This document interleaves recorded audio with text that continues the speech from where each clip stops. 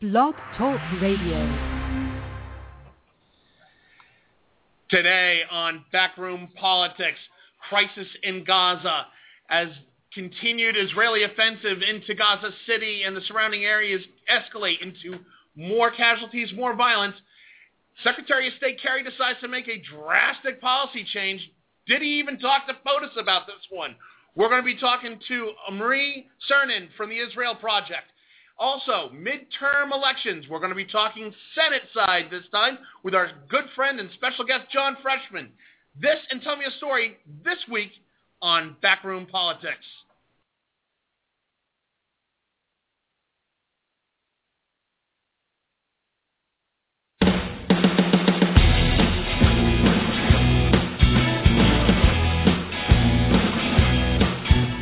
Live from Shelley's Back Room, 1331 F Street in the heart of our nation's capital, Washington, D.C. This is Backroom Politics. To join the discussion, you can call toll-free 1-877-662-3713.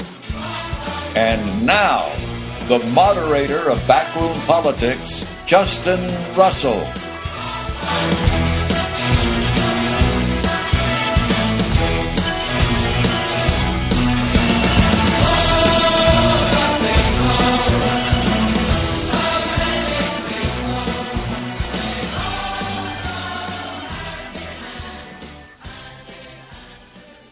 And good afternoon out there in Radio Land. It's Tuesday. That means it's time for the best political radio show you've never heard of. This is Backroom Politics live on Blog Talk Radio from Shelley's Back Room, 1331 F Street in the heart of our nation's capital, Washington, D.C. Joining me as they do every Tuesday, to my left, he is the former 8-term member of Congress representing the 2nd Congressional District of Washington State. He is the Honorable Congressman Al Swift. Hello, Congressman Al. Hello. And to my 11 o'clock, he is the former Vice President of Government Affairs for the National Broadcasting Corporation and former floor chief for then Congressman Gerald R. Ford. He is the Honorable Bob Hines. Hi, Bob.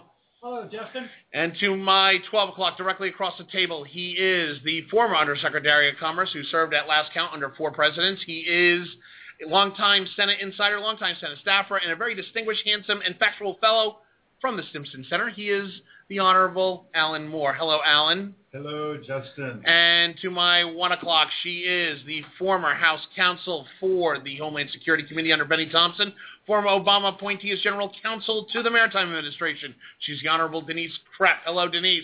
Hello, Justin. And to my 2 o'clock, he is the former lobbyist for 20th Century Fox, former Executive Director of the Democratic Party of the great state of Maryland. He is Washington insider Carl Tubin. Hello, Carl. Hello, Justin. And to my right, ironically, he is longtime Democratic political operative and just general all-around attorney. Good guy.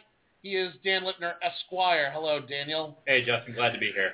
We've got a lot to talk about. Big show. Joining us today is our special guest and our good friend, long-lost friend, John Freshman. We're going to be talking midterm elections with John here in a second. But first, we want to get to breaking news coming out of the Middle East.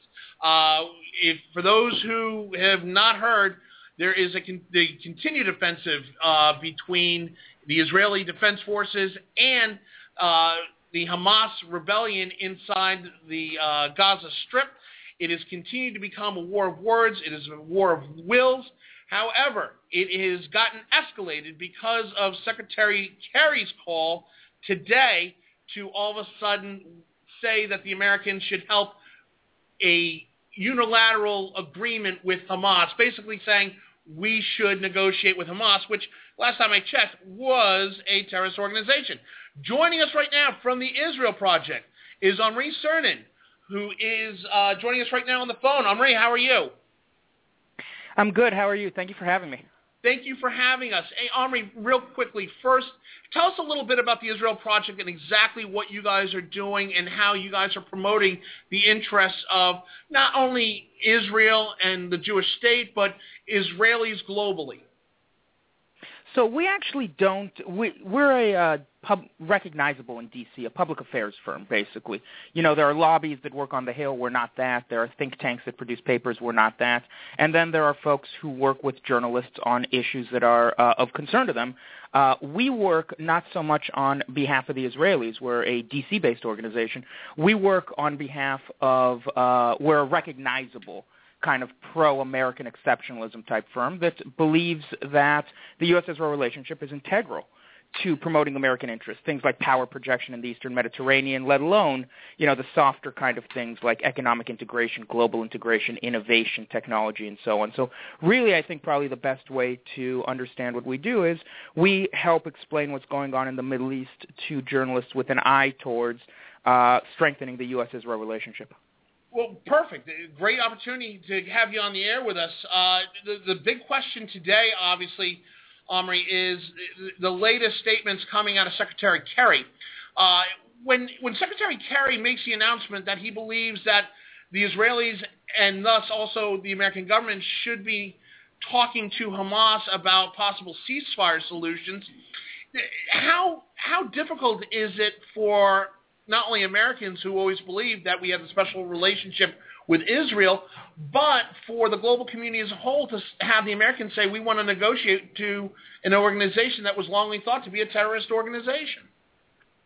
So this actually gets pretty deep in the weeds. The State Department's stance on this is, and this is explicit, right? I'm quoting from this afternoon's press conference between State Department spokeswoman Jen Psaki, and she was in an exchange at the time with the Associated Press's veteran diplomatic correspondent, Matt Lee.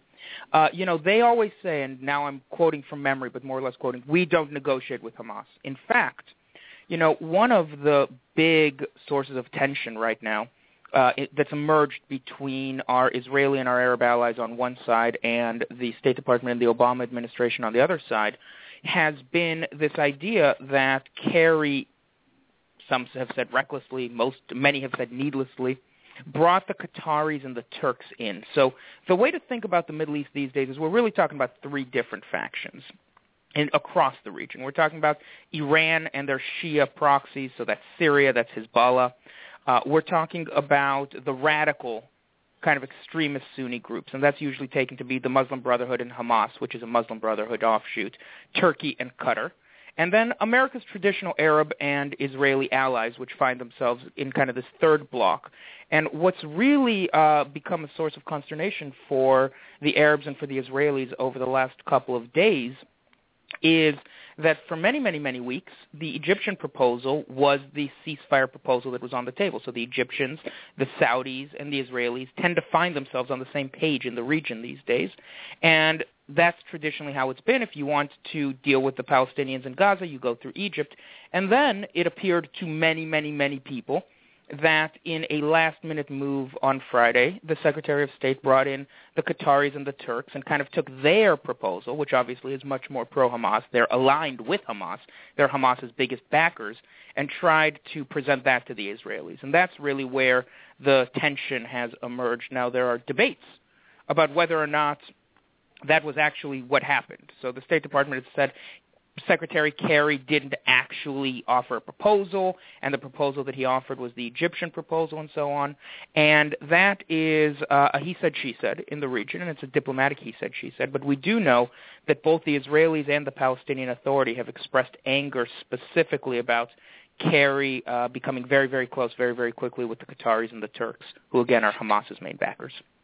But obviously the latest comments from Secretary Kerry have put a dent in what is already a hugely dented relationship between Tel Aviv and the White House.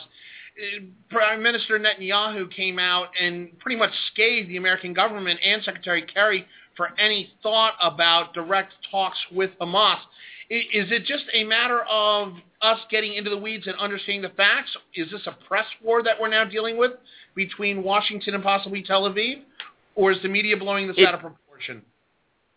No, there's genuine anger on both sides. There's undeniably genuine anger on both sides. Now, the important thing to emphasize at the beginning of all of these conversations is the U.S.-Israel relationship is so deep and on so many levels that these kinds of day-to-day dramas don't really impact it even in the medium term. But if you're asking about the last 48 hours, there's undeniably anger on both sides, and you heard this from American officials as well, that they think the Israelis are overreacting, and the Israelis think they got betrayed. And frankly, if you watch the State Department press conference just today, it wrapped up about an hour and a half ago, there was a moment where, the beginning in fact, where spokeswoman Paskey was pushed on something that Secretary of State Kerry said. So Secretary of State Kerry said just in the last few hours, he said, I'm paraphrasing, but he said, I don't know what all the fuss is about. Prime Minister Netanyahu asked me to come to the region and mediate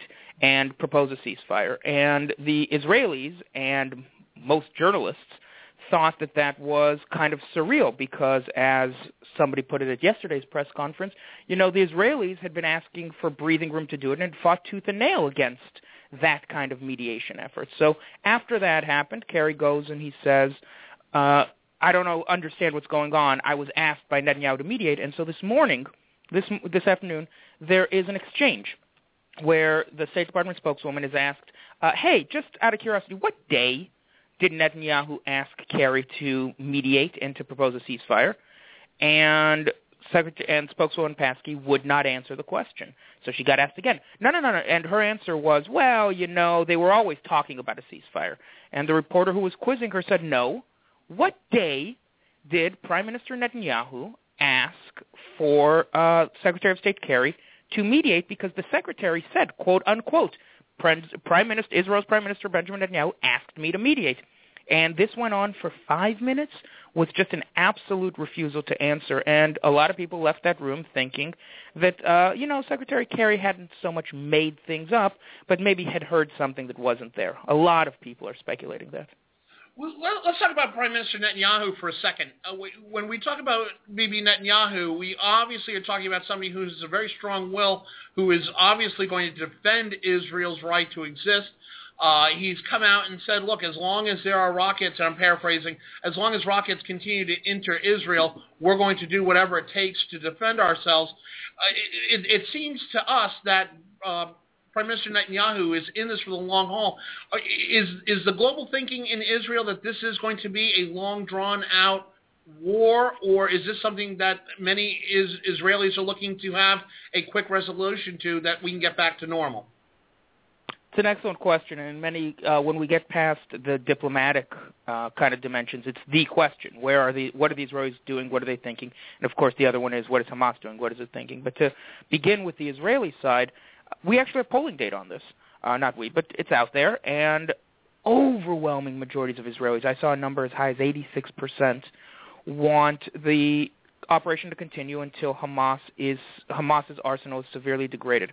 Remember, there's a lot of confusion about how this war started.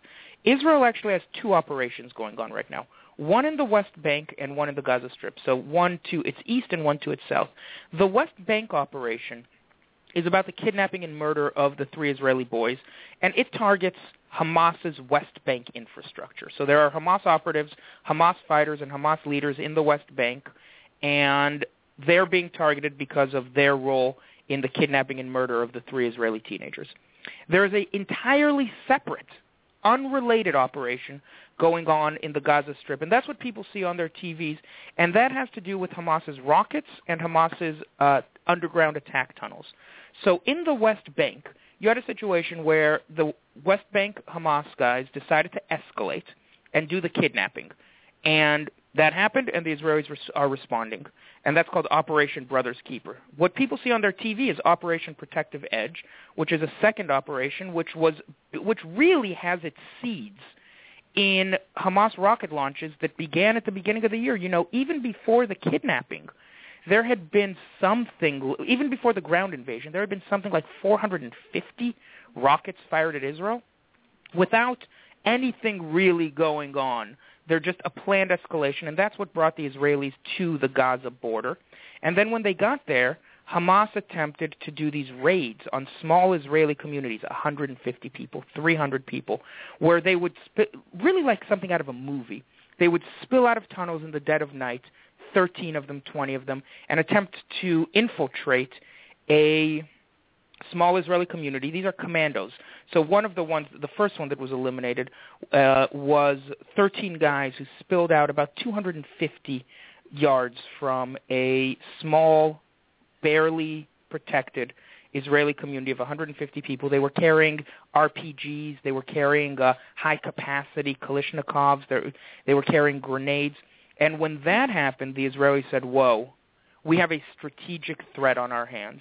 We have dozens of tunnels that empty out within 5-minute jogs of Israeli border communities. That infrastructure has to be destroyed. And as they went in and they discovered more of these tunnels, what they discovered was actually kind of like Bond-esque villain level, or if you want, something out of Vietnam. So there are 3 sets of tunnels. There's the smuggling tunnels that go between Gaza and Egypt, the attack tunnels that go between Gaza and Israel, and then in between, kind of linking them, is this underground city of hundreds of tunnels that Hamas uses for command and control, to direct their troops, to store their weapons. And so it was discovered that Hamas has been spending millions and millions and millions of dollars and thousands and thousands and thousands of tons of concrete to build themselves this infrastructure, which has as its goal storing weapons to fire at Israeli civilians, the rockets, and attack tunnels that are used to attack Israeli civilians.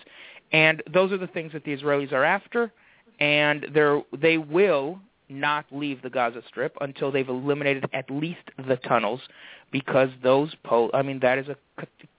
a catastrophe waiting to happen. It's having commandos on the edge of the equivalent for us would be on the edge of a Midwestern mall, perennially threatening to invade and shoot everybody up, and having the capability to do it. How long will it take to destroy the tunnels? The estimates are a couple days to a week. Omri, we've also heard through several sources, including CNN, that these tunnels were largely built and are largely powered by Israeli-generated power, and the concrete was Israeli concrete, subsidized by the Israeli government for the building of schools, the building of community centers, and they've taken that concrete. Is there any accuracy to those reports, including that one from Wolf Blitzer and CNN? That is 100% true. Some of it was subsidized. Much of it was overseas concrete. But what the Israelis did is, under enormous international pressure, including from Washington, D.C., but also from the United Nations and from non-governmental organizations, under enormous pressure, they let up on their bans on the import restrictions they had on concrete. The Israelis said, Hamas is using the concrete to bolster its terror infrastructure. We know, for instance, they said at the time, they're building bunkers under hospitals. We don't want to give it to them. And the response they got back, and again, this came from the European Union, from Washington, D.C., from the United Nations, from international human rights organizations, was, that can't be true. There's no concrete in Gaza. Look, there's a severe shortage. You need to let more in. So the Israelis proceeded to continue letting more in. Now, who paid for the concrete? Sometimes it was international organizations. Sometimes it was humanitarian organizations. But the critical thing is, Israel made the conscious decision for humanitarian reasons to let in the concrete. And then, as you say, it was diverted to using the tunnels. And it's not a small amount of concrete. You know, there are infographics floating around out there that shows they could have built hundreds of clinics. They could have built schools. They could have built parks for the kids, but they used it to build attack tunnels so that they could try to kill Israeli civilians. Omri, we're monitoring CNN right now, and there's breaking news coming out of Gaza right now. CNN is reporting that they are finding F-16 fighters flying over Gaza in what looks like to be either close ground coverage or a new air offensive. It seems to me that with all the pictures, and now with the escalation of air coverage over Gaza, with all the pictures coming out of Gaza City and the surrounding areas, we're seeing children, we're seeing women either injured or, at worst case scenario, killed. But it seems that Tel Aviv has got itself in a catch-22 situation, the right to defend itself and the protection of Iron Dome. But as long as they keep firing rockets into Israel, there's going to be consequences for that.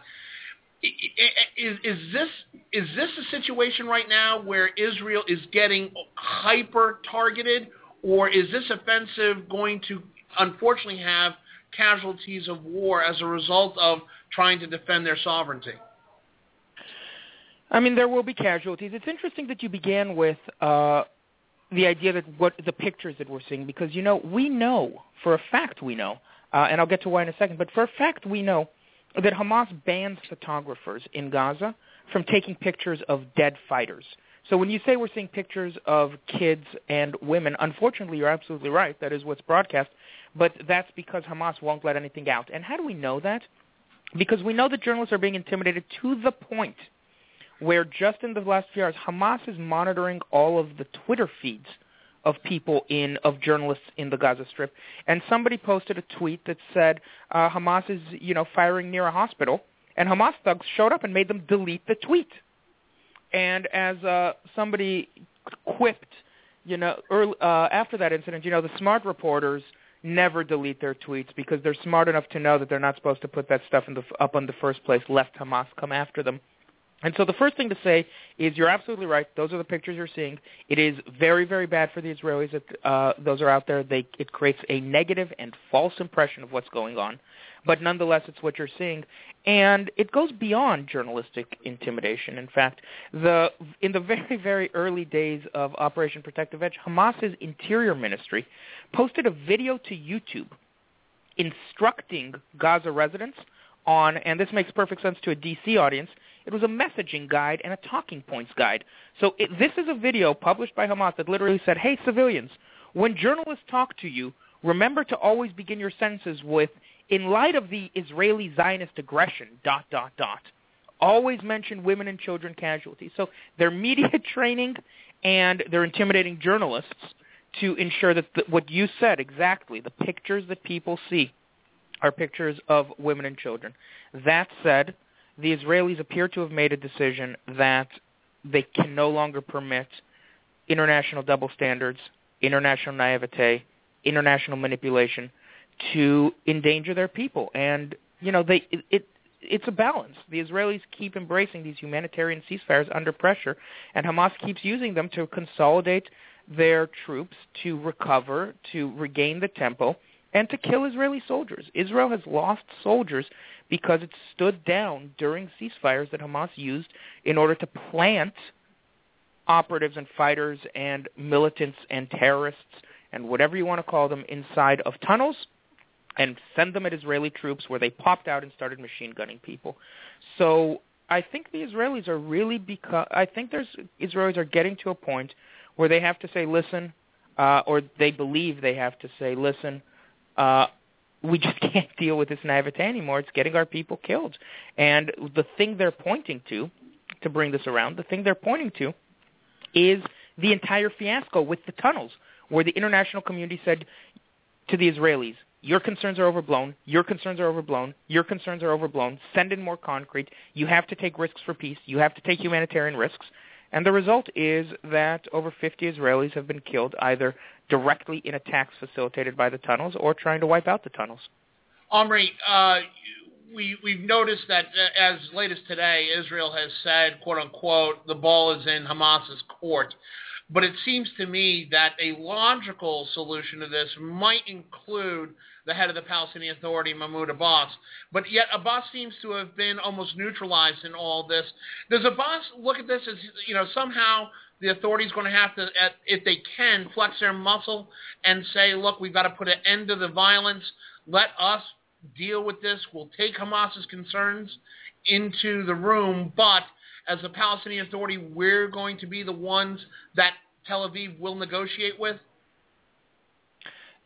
I mean that analysis is the analysis that I think most of the professional diplomats are making. One of the reasons why the Palestinian Authority and its president Mahmoud Abbas lashed out at Secretary of State Kerry for that entire incident we talked about at the top of the hour, the idea of bringing in the Qataris and the Turks and Hamas, is he said, listen, I mean, like it or not, if I'm weak or not, the PLO is the internationally recognized organization that is authorized to speak on behalf of the Palestinian people. This is kind of an old phrase, a post-World War II phrase, when we had sub-state groups and there was an organization picked that people could talk to on their behalf or negotiate with on their behalf.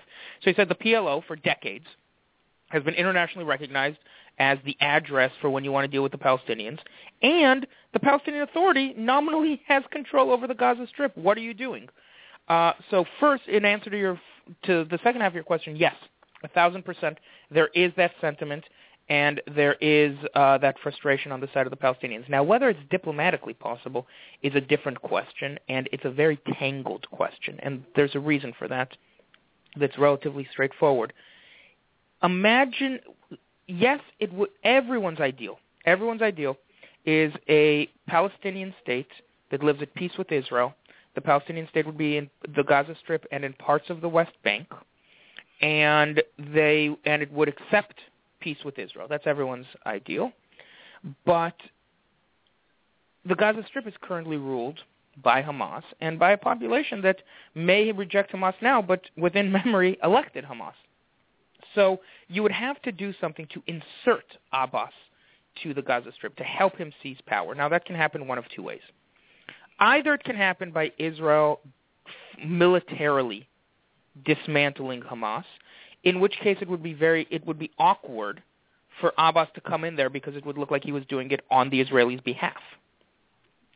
Or Hamas voluntarily hands over the reins to Abbas, but then he would be treaty obligated to dismantle Hamas's illegal rockets. Remember, the treaties with Israel don't permit the Palestinians to keep these long-range rockets or these destructive Qassams in the Gaza Strip. So Abbas would be expected to demilitarize those rockets. But the problem is you've got a population that's really, really proud of the rockets because it's the only way that they have access to killing Israelis. Congressman Ellsworth, you have a question for Omri Cernan from the Israel Project. Yes, we've been discussing this matter for several weeks now, of course, because it's been going on for several weeks. Actually, it's been going on for years. It's been going on for thousands of years, as a matter of fact. And it doesn't seem to get better. I've just been listening very carefully to your remarks here on the program, and if word hopeless doesn't describe the situation, I can't imagine what does. I just am wondering whether there is any way, given the needs of Israel and the attitudes of, and needs, in some cases, of their foes, that anything is ever going to be done at all. And it puts the United States and Europe and the United Nations and what have you kind of in a position of keeping the lid on without ever being able to turn the fire off under the pot. What reaction do you have to that? Yeah, that is the fear, and that's increasingly the consensus, and nobody's really sure what to do about it. In the most basic sense, what do you do if you've got a population of let's limit it to the Gaza Strip? You got a population of 1.5 million people, of which huge swaths are willing to make incredible sacrifices in pursuit of the destruction of Israel. What do you do? Now, it was thought decades ago, well, you give them economic growth, you give them a political horizon, and then you raise a couple of generations where what you're teaching the kids, we now live in peace with our neighbors. There was a war, the war ended, everybody went back to their corners, and now these are our neighbors. And then you slowly create economic integration, political ties, cultural exchanges, and so on. The problem was those decades. You mean this? No, it's the Excuse me? Theory. It's a theory, Al. It's a theory. Yeah. But, the problem is, instead the Palestinians used those decades to basically raise generations of children who hated the Israelis. And here we are. Dan Lipner, question for Omri Cernan. Yeah, Omri, I'm just kind of curious. We don't get a lot of coverage as far as, obviously, the crisis in Gaza is what's going on with the West Bank, and what is Abbas's relationship with Netanyahu? I mean, Netanyahu's known to be rather abrasive to several Western leaders, but what is their relationship like? I mean, they don't like each other. They definitely don't like each other. They are currently united. They're currently united on the level of interest in degrading Hamas in battling something that doesn't get nearly the attention it should, which is Iranian interference not just in the West Bank but also in Jordan, Iranian efforts to just destabilize moderate Arab entities. But they certainly don't like each other. I think they probably understand each other better than other leaders may understand Netanyahu just because it's the same neighborhood and so on.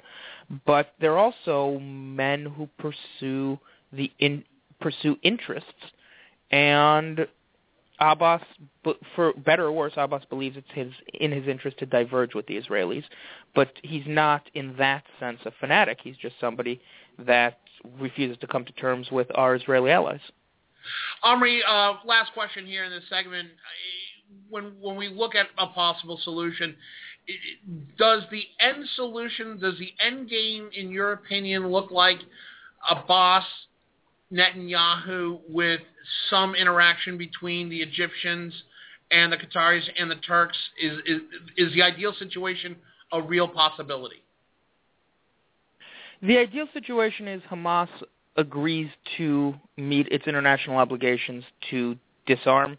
They're not going to do that voluntarily. It's their reason for existing. It's how they maintain control.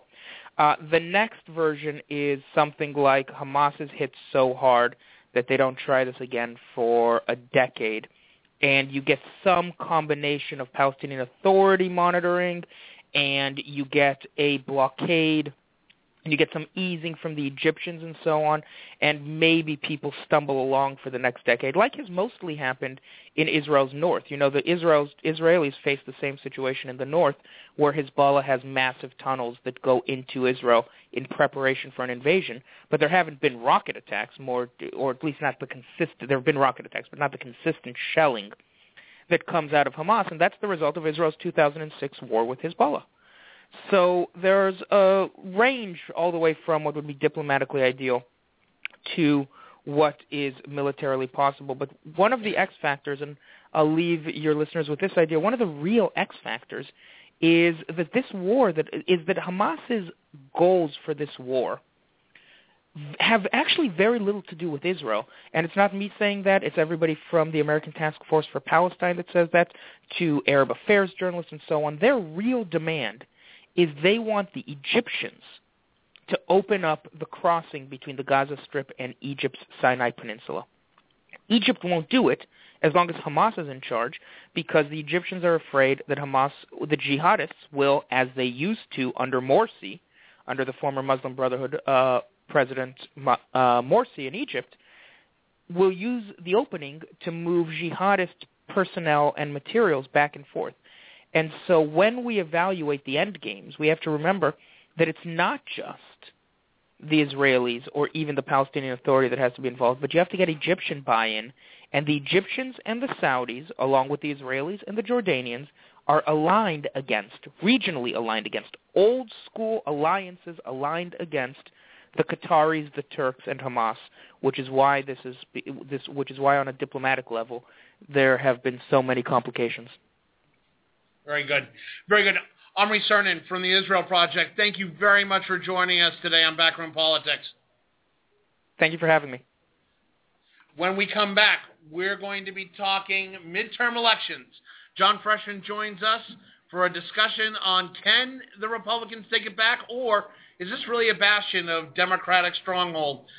Stay with us. This is Backroom Politics live from Shelley's Backroom. We'll be back in 2 minutes. Stay with us.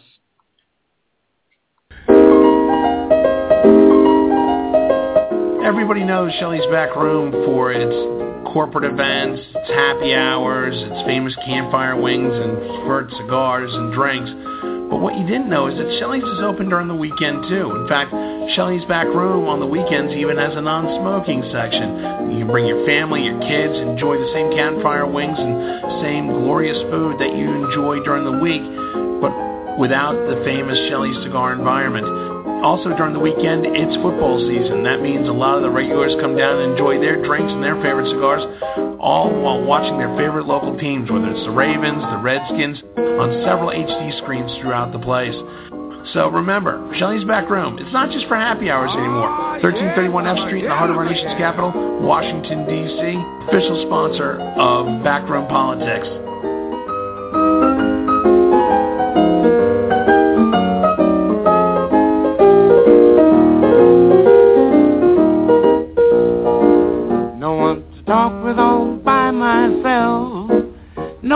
walk with, but I'm happy on the elevation, on the shelf. Ain't misbehaving. Saving my love for you, and you, especially you, yeah. I know for certain the one I love. I'm through with flirting, it's you that I'm thinking of. Ain't misbehaving, saving all my love for you. Like Jack Horner in a corner, don't go nowhere. What do I care? Your kisses are worth waiting for. Believe me, I don't stay out late, no place to go. I'm home about 8 at my little radio. Ain't misbehaving, saving my love for you, for you, for you, yes you.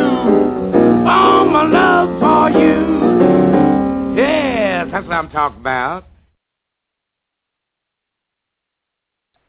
And we're back here live at Shelley's Backroom, 1331 F Street in the heart of our nation's capital, Washington, D.C. This is Backroom Politics live on Blog Talk Radio. Joining us again is our good friend and longtime Washington operative, John Freshman, here to talk with us about the midterm elections coming up here in November and the Senate and the interesting races coming out here in the Senate. John, thanks for joining us again, as always. We love having you. Great to be back. Hey, John, the Senate, everybody's got their eyes on the Senate right now as far as can the Republicans retake the Senate as a whole and create a Republican bastion in Congress, leaving President Obama with a Republican Congress that he's got to deal with, hopefully lifting some of the logjam. In talking with you and with Alan Moore, is this a pipe dream by the GOP, or is there some reality to this? It's not a pipe dream at all. There's a lot of reality to this, and we'll go through some of the reasons why. Well, let's talk about this. Alan Moore, you know, when we talk about the possible Republican taking of the Senate again, there's about 10 key races right now that we're looking at that could possibly give the Republicans the advantage. What are the reasons why this is not a pipe dream, that the GOP sees this as a very staunch reality? Well, it's all in the details. You got 10, as you say, 10 races. We'll go through them. People say there's 6. Some people say there's 8 that are in play. There's usually something in play that doesn't appear to be in play because we're still many months out. A lot of things can happen. But when you look at some of the things we can be very confident of, in terms of seats switching from Democrat to Republican, some open seats in particular, I'm thinking about at least 3 that are almost certain to become Republican. You've got a 55-45 Democrat majority now. Just take 3 seats that are going to be open that seems virtually certain to go to the Republicans. Then you got 52-48. Then you've got these 8 to 10 that are in play, if you will, and there's all sorts of different ways that you can see the Republicans squeaking out some kind of a majority. I do think that no matter what happens, and we can get to this at the end, we will have a very narrow majority by one party or the other, and we will still have very big challenges in getting stuff done. John Freshman. And narrow majorities are not always a blessing. You can ask Tom Daschle, who's no longer a senator, what it's like to preside over a Senate that's 51-49 when you're from a conservative state and you have to make sure that your colleagues from New York and California are taken care of. The same thing is going to happen, and we'll talk about who it is, to whoever the Republican leaderships are. 51-49, which is probably as much as you can see happening, is at best a mixed blessing. Well, go ahead. Having said that, I believe, and we'll talk at the end, that there is a 50-50 chance that we're going to see a Republican Senate. We may see a Republican Senate without an incumbent majority leader, because he may not be among the people that comes back. That's one of the interesting things that we're going to talk about as we go through. Let's look at the interesting races right now. Starting from the bottom, why don't we look at the number 10, working our way up to the most fascinating race. What's number 10 on your list right now? Well, I don't really have it in terms of fascinating, but we can figure out how to do that. But it's not really a lot of fascinating characters out there. But I would say that we never thought that Iowa would be in play as much as it is. I would say that Iowa is likely Republican right now. The Democratic congressman was in what has been in the last decade a strong state is not doing that well. So, but let me can I go backwards for just a second, absolutely, please, and then come back to no, absolutely, absolutely, great. Absolutely. One thing you got to remember when you have a 55-45 Senate is that it really should be 51-49 already, because the Republicans should have won Nevada and Delaware 4 years ago, except for some bad candidates. And they should have won Indiana and Missouri 2 years ago, except for some heroic blunders down the stretch by the Republican people. So now we have Joe Donnelly and Kate McCaskill and Harry Reid and Coons in the Senate. But it really, if those had been mediocre races by the Republican candidates, you would already be at 50-48. The other thing is that these things come in waves. There was a huge Democratic class in 1958 that was overwhelmed by a huge Republican class in 1960. There was a big Republican class in 1980, 92. You know, we have cycles here. And so what you're seeing is a lot of Democrats running in states that Obama lost. And they're famous names. And, you know, we got a Pryor, we got a Begich, we got a Nunn, we got three offspring of previous senators. A trend that we're seeing more and more, so that's fascinating right there. I think that. Well, you brought up Iowa. Let's look at Iowa. Iowa, according to many sources, is considered a toss-up state. You've got an incumbent that's retiring, and you've got a strong Republican push in Iowa to get that seat into the red. But you've also got a Democratic Party that's not necessarily lying down. How do you look at this, John? And anything that happens in Iowa, of course, has implications for 2016, just because it's Iowa. I think that that's a genuine toss-up. Iowa's a genuine toss-up. Michigan's a genuine toss-up. Arkansas, I think, is a toss-up, and we'll talk more about that. Those states you just wouldn't expect to be that close. I think New Hampshire is going to be a toss-up. I think it's amazing that where you have speaking of famous names, you also have one of the two Udalls, one safe in New Mexico, one is pretty well threatened by a charismatic congressman named Cory Gardner in Colorado. You have three really good congressmen. Tom Cotton in Arkansas is running a very strong race against Mark Pryor. He's not making any of the classic mistakes. Mark Pryor is the son of a senator. He's doing better than you would have thought. He's in the high 40s.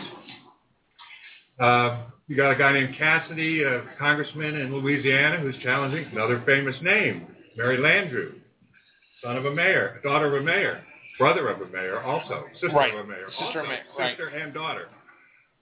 And yet these.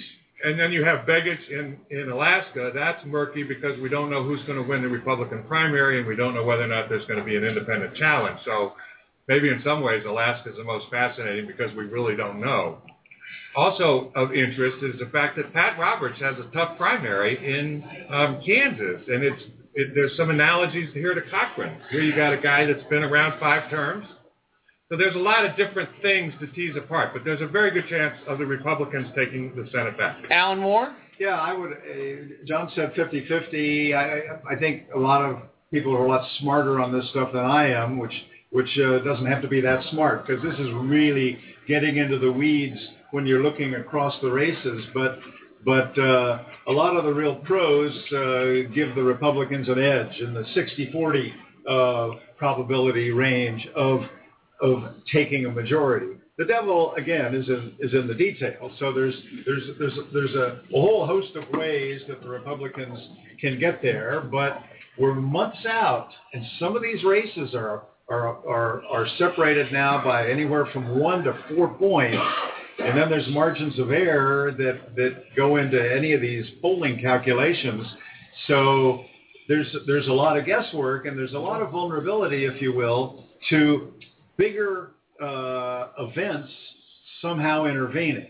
The activities down on the border, for example, could help or hurt one party or the other, or people in particular states. if the economy should have some kind of a break, if the stock market should have a big drop like some people think it will, that could influence people's thinking. The president himself, his approval ratings have continued to fall. Gallup showed him last week, dropped under 40. That's a first. There's other polls that show that big majorities above 60% don't think that he is competently managing the country. But he's not running. He's not running, but he's not invisible, and the Democrats, have to, especially if they have supported him, and these incumbents, Landrieu and Pryor, they're all being tied to him, just as the Republicans were being tied to George Bush in the past. Carl Tubin? You talk about Iowa. Iowa's got a strong Democratic Party, and Iowa's always produced a very strong ground game. The other part is that the Obama campaign has shared a lot of its ground game techniques with a lot of states around the country, and you've got that going for you, and it worked 2 years ago, and it could work this time. You also have in the state of South Dakota, you've got a young man who's now completed almost 2 times going to every city in the state, running against a governor who got a very low turnout in his victory. And Rick Whalen might just upset Governor Round in that general election. Hold on. Okay, one little factoid. Fact check. Is currently up 27 points to Mr. Whalen. That would be quite the upset. Dan Lipner. So to what Carl's talking about, it's called the Bannock Street Project, which is the DCCC's attempt to bring the Obama ground game to the Senate race. It is being very well funded, and at the same time, it's also trying to keep the president off the ballot.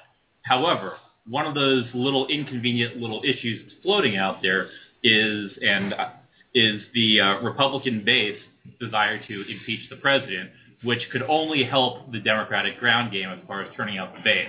That could be a game changer nationwide if this should occur. I suspect Speaker Boehner while a weak speaker, is strong enough to keep that from occurring. I'm glad to hear they're drinking the impeachment Kool-Aid, because only Democrats are talking about it. Yeah. Only Democrats and Sarah Palin. Okay? Sort of the same thing. Not exactly. Carl Tubin.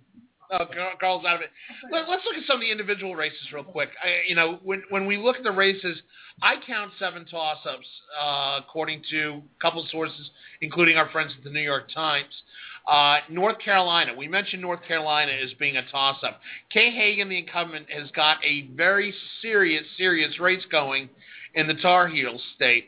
You've got a 64% leaning Democrat electorate right now. However, those Democrats have not been big fans of Kay Hagan, and that could easily go back to an independent vote that could give a strong turnout. I don't agree with that. You don't. Denise Kraft. All right, let's talk.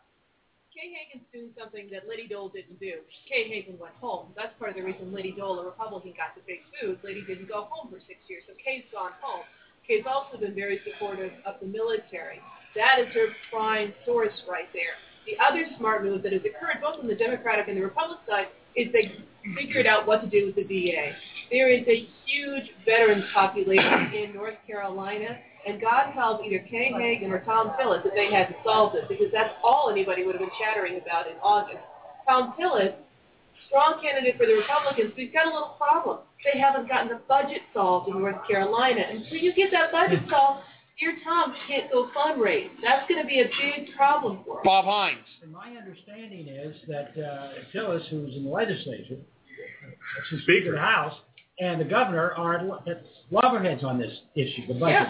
Yeah. Yeah, And I mean, it just makes it difficult for Tillis to get anything done. and it makes it, it highlights the problems when you've got Republican on Republican. Yeah, if those exactly. two can't get along in one state, what are you doing here? Dan Lipner. Well, unfortunately, I have to throw in unfortunately for the Democrats, the Democratic Party in North Carolina is a mess. The state party is putting up for sale its headquarters in order to meet its budget issues.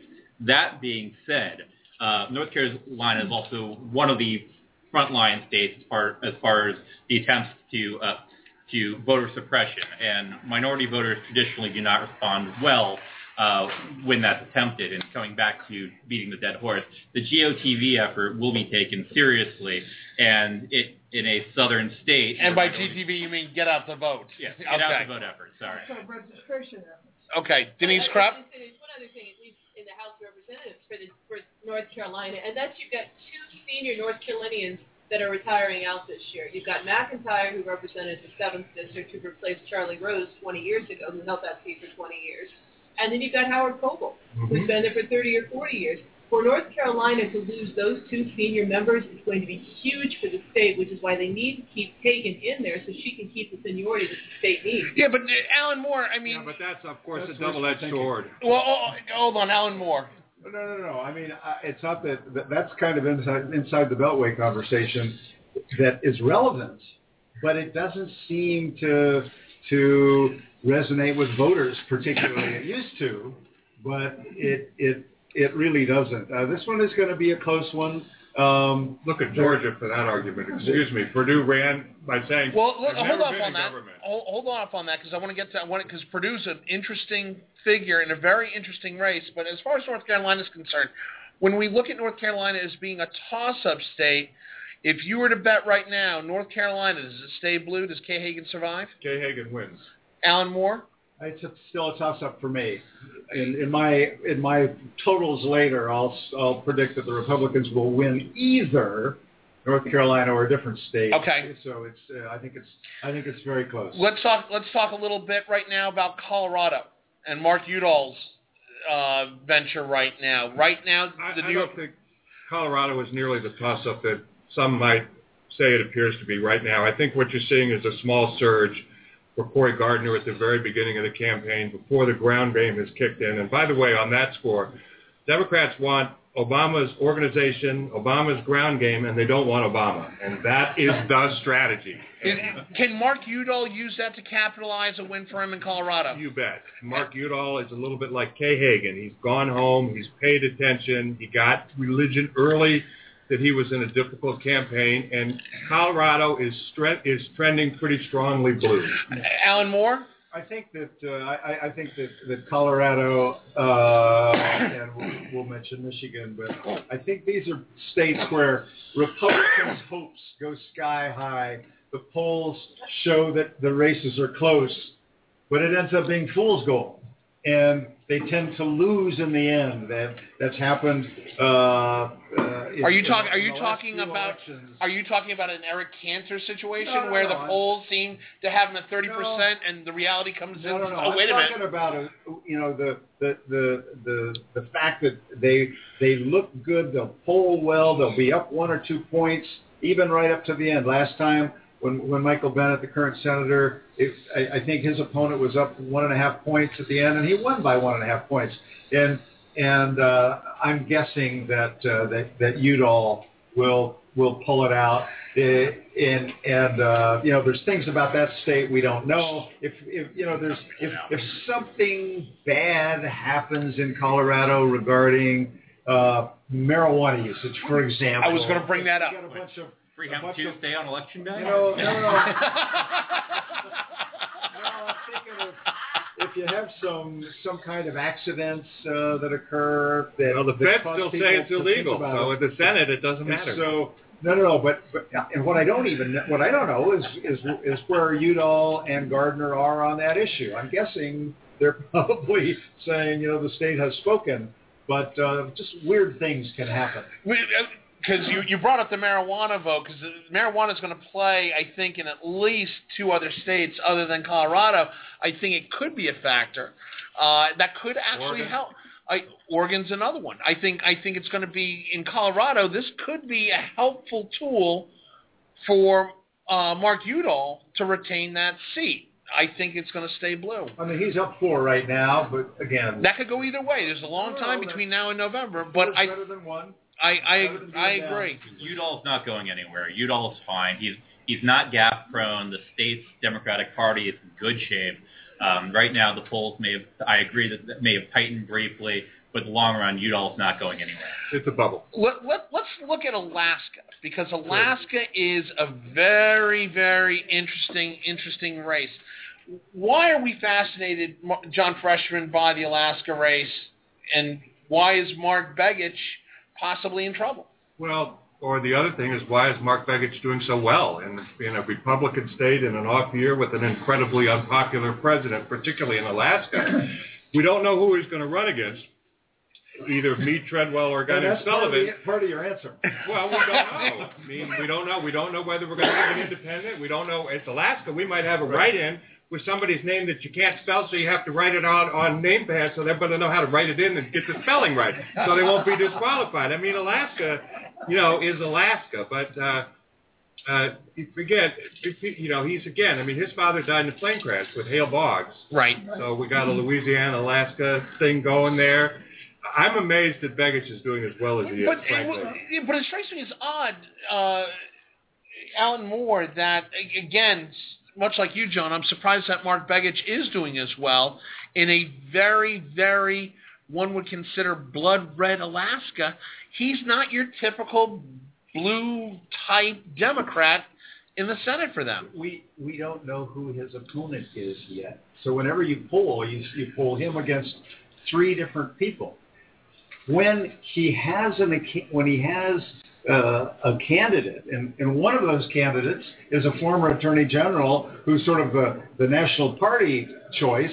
Begich is up 12 on him, but he's up only 2 on the lieutenant governor in these early polls. I think that one's going to get really interesting and tight. But until there's an opponent who's identified, I think all this polling data is garbage. Denise Krepp? Begich is doing so well because Begich does very well in constituent services. Before Begich was Senate, he was the mayor of Anchorage, and he learned, in that job what you needed to do to make sure that you were reelected. So when he went to the Senate side, he was known for pulling people in. My first trip to Alaska was because of Begich. He called up and said, "I'm not happy with something your agency is doing. Meet me in Anchorage." Wow, I could have, met him in D.C., but no, it was meet me in Anchorage because I want you to see how you're screwing up. He does that to everybody, and that's a good thing. Carl Tuvin? Well, there was an article in the paper just last week that Begich goes home, and he tells people how he has gotten things for Alaska, that he's a thorn in the president's side, and he does these things, and then he goes in and he asks for the jets to stay here, and he asks for a hospital here. And that has been very good for him. He's been doing it consistently for weeks. Alan Moore. I think it's pretty clear that Begich is a good politician. I think it's also clear, and this is a huge unknown, that he's an accidental senator. He beat Ted Stevens because Ted Stevens was under indictment, and then the Justice Department was embarrassed and humiliated by the way it had handled it. What I don't know, it's hard to know, and of course Ted Stevens later died in a plane crash. What I don't know is whether any of that plays, whether there's any of the sense that this guy didn't deserve to be a senator. Maybe we need to do something for old Ted who died out of the deal. I don't know. I'm not predicting that, but there's strange things out there that can come into play. No, Denise? I disagree with that. I do a lot of work with Alaskans, and that's not something they're saying we need to do something for dear Ted. It's thank you, Mark, for what you've been doing for the state. Keep on doing it. See, I got to disagree with that in one instance, because talking to everybody outside of Anchorage, you start going out into Barrow, you start going down into the peninsula, if you're talking, if you're going to go talk Valdez, you're going to talk about Kodiak, you're going to talk about Sitka, you're going to talk about all of them. They're all. Well, I'm talking about going as far south as Juneau, which has largely been a moderate Democratic stronghold.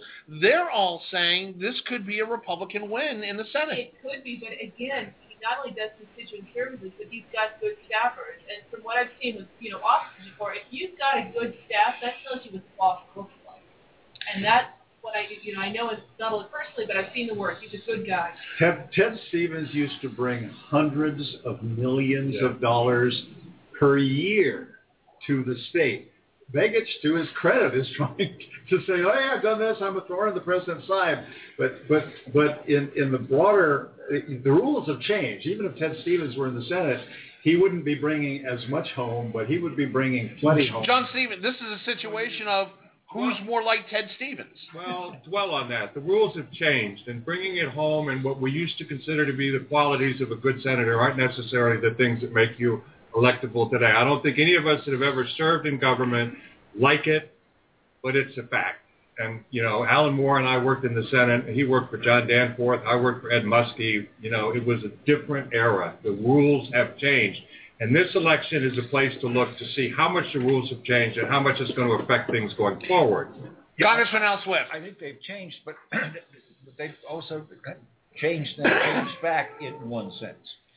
Ted Stevens was of the Warren Magnuson generation. And I bring up Warren Magnuson because Maggie brought billions of dollars home to Washington State all the time, and his people always would tell you they'll never beat Warren Magnuson because he brings so much home. The fact is, most of the public didn't know he was bringing it home.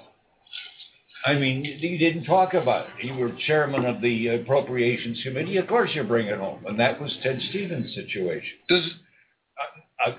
A young guy who can't bring a tenth of the money that these old guys used to bring home, but who's out making headlines with every single dollar he brings home, may, in fact, have the effect that has been suggested. Well, you go real quickly. Does Begich retain the seat? John Freshman? No. Alan Moore? I put him... He hedges every time. You notice that? Yeah. He hasn't changed a bit. He's also been on every week. He's been on every week. We've tried to handicap this stuff. It's impossible.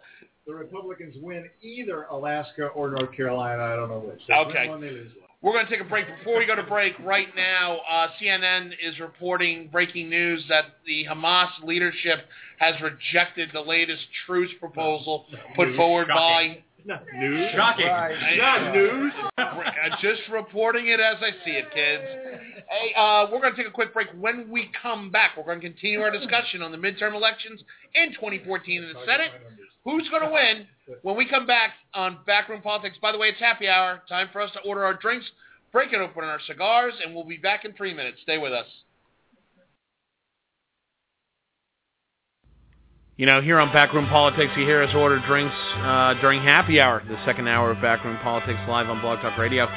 But what you don't understand is the quality of the drink that we're getting here at Shelley's Back Room, 1331 F Street, in the heart of our nation's capital, Washington, D.C. Backroom Politics premier sponsor.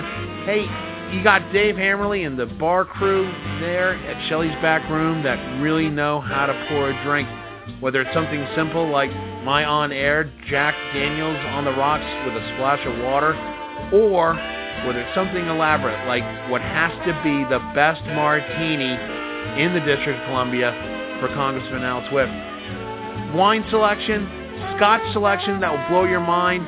They've got Highland Scotches, they've got Isle of Skye Scotches, blended, single malt, anything you want. Port wines to go with that great cigar from the Great Humidor. Down here at Shelley's Back Room, 1331 F Street, in the heart of our nation's capital, Washington, D.C. Come on down, have a drink, and make some new friends. Or heck, just come on down and listen to Backroom Politics on Tuesdays.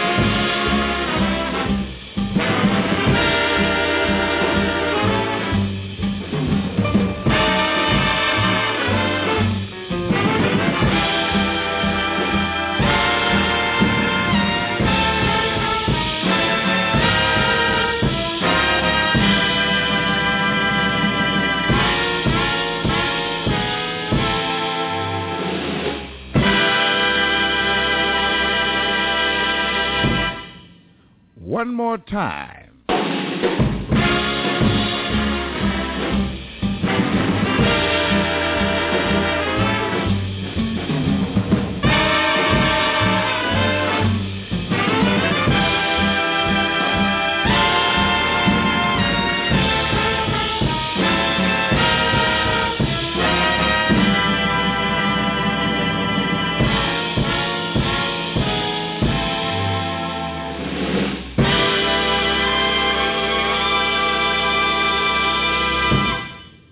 Try it one more once.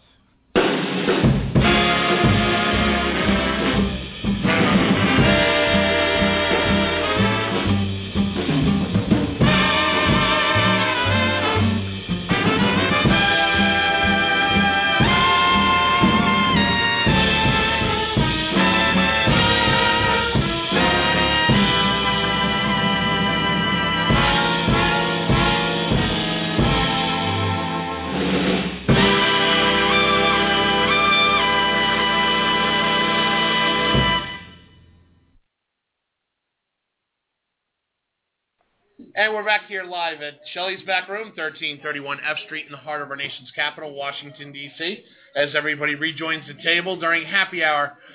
Hey, May, can I get my drink too? Thank you, ma'am. Hey, we're going to continue on talking about the upcoming midterm Senate races. Big races, and the toss-ups and the possibility that the Republicans might retake the Senate. We're talking about that right now. Joining us is our good friend and special guest, John Freshman.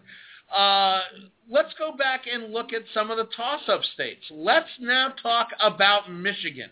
You've got an open seat in Michigan, which has been bleeding blue for the longest amount of time, now seems like it could be either a Republican or a very narrow victory for Democrats. John? I think Michigan falls in the Colorado category without an incumbent. You've got a slight surge by a recently a candidate who has recently won the primary, and she's showing some good numbers. And I also think that the Democrats' campaign has been a little unsteady. But the pros will move in there. Michigan is a blue state.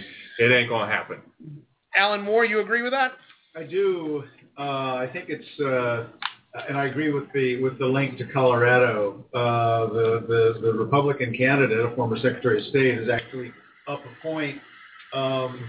I think it's fool's gold again. You know, they'll put money in there. They'll get excited. They'll get tempted.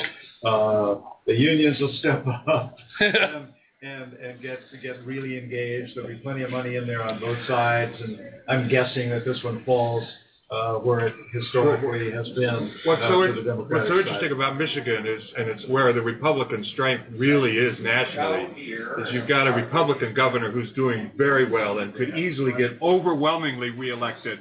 But I don't think that's going to carry over into the Senate race. Okay. Rick Snyder has done a great job. I think anybody on any party would have to agree with that. But it's definitely one to watch. Yeah, absolutely. We'll watch them all. Let's look at Iowa. Iowa is going to be a raging. What you're grimacing when we talk about Iowa, Dan. You got a Democratic Party that's in trouble, yet you've got a strong Democratic hold in the major urban areas, i.e. Des Moines, where there's a large concentration of liberal voters. Yeah. Ames is in the same boat. Can the Democrats get a win in Iowa? Why don't you take Iowa first? Our side, the problem is, in as good a candidate as Bruce Braley was, a candidate unleashed when running in a safe seat suddenly for House, not learning the tools of the trade going forward, occasionally makes mistakes. And in this case, Bruce Braley's mistake, going after farmers in what he thought was an off-the-record meeting with, I believe, the ABA, that has now made him look, shall we say, insensitive to what his principal constituency would be. How many times do they all of them, have to learn that there is no off the record? Right. You'd think that would be smart, but apparently not. Or you could be a freshman Republican congressman from Florida on your Foreign Affairs Committee and telling senior executives in government, mistaking them for Indian government officials. Brilliant. I'll talk about that in my Tell Me a Story. You can also be a Secretary of State and make the same mistake. That too is true. That too is true. One other thing about Iowa. Let's give credit to the Republican candidate, this woman, Joni Ernst, who has come from nowhere. She had the famous gone viral YouTube ad where she talked about how she was cutting the nuts off of pigs from the time she was a child, and she planned to take those skills to Washington. Family show. And it worked for her. And she has continued to have. Did she do well with the men's vote on that? The eunuchs, she got them. Depended on the guy. The Lorena campaign, the Lorena Bobbitt campaign. Let's move a little bit to a really interesting one that's gotten a lot of national attention. This is Georgia. Yeah, let's go to Georgia is a really interesting race where you have the daughter of a revered senator who everybody, even to this day, still talks to him in the same language as they do Tip O'Neill, as far as beloved Democrats in this town by both sides, going up against a really politically savvy outsider in Perdue. You've got, but Perdue comes from a noted political family. His cousin, I believe, was governor of Georgia for many years. He was governor when I was working in law enforcement down there in Georgia, and they still love the Perdue name down in Georgia. John Freshman, how does a no name like none beat a no name like Perdue? I think Georgia, in a lot of ways, is the most fascinating, or among them. It's still, of course, red, but it's trending in a different direction. The demographics are changing, maybe not in time for this race, but they're changing in Georgia. You got Sam Nunn, who's the nephew of a chairman of the House Appropriations Committee. His daughter's running. There's nothing that he won't do to get her elected. Sam Nunn is all in.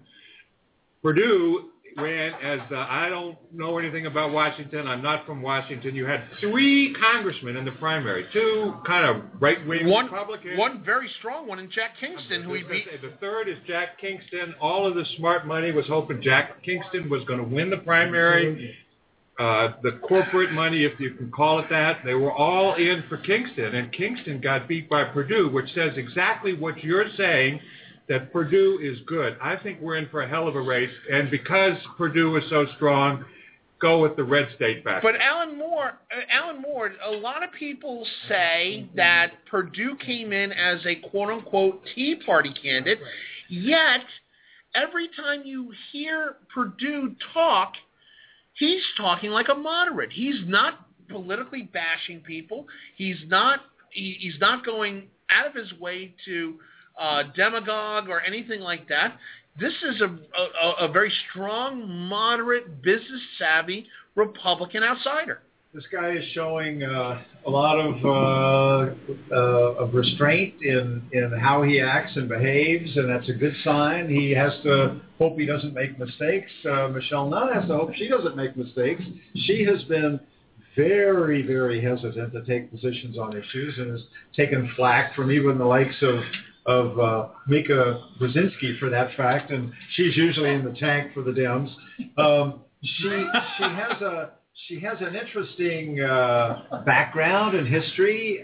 She's taking flack for the $300,000 salary she gets for running this Points of Light Foundation. There's a variety of issues that float around. Just last week, some strategy papers from last year were released discussing some of her perceived weaknesses she would have to work on, fundraising strategies, and where her votes would come from. And there's aspects of that are getting attention. I think that John got it exactly right in that the demographics are changing in Georgia, but I think this is fool's gold for Democrats. That it will stay, Republican if Perdue doesn't screw it up. Denise Kraft. God bless the Purdue-Kingston race. I mean, nobody expected to have a runoff in Georgia, and because there was one, we got to hear lots of lovely news about both of them. So, when you talk about none not saying anything, why not? Just sit back, eat your popcorn, and watch the two of them go at it.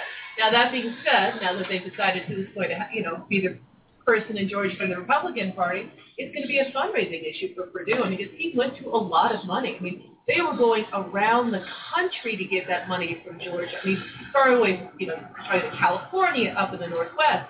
Now you got to come home. Now you got to get the money. And now you have to fight against Nunn, who hasn't been saying anything because, again, she's been watching that. But by the way, Purdue is not without means himself. You're talking about the former CEO of Reebok, the former CEO of Family Dollar Store. This is a man who has made a ton of money in retail and could go all in. Could go all in on a war chest. You're right. He could go all in. And, I mean, the race I remember, the most expensive one up to that point was the Hunt-Helms race in Georgia, and not Georgia, in North Carolina, where everybody's like, he went over $1 million. I think this race here in Georgia is going to be the most expensive one we have seen to date because it is changing. The state is changing so much. The demographics, I mean, when I was born in Atlanta, there were whites and there were blacks. Very blunt. That's not what the state looks like anymore, and the demographics have changed so much. You've got different demographics in Georgia, John Freshman. You've got the liberal, moderate liberal vote in Atlanta. You've got the Song of the South population down in Savannah in the Low Country, and then everywhere in between bleeds blood red. We've also got the grandsons of the people that fled the South when they all moved north to the jobs in the recession, and of course to get away from Jim Crow.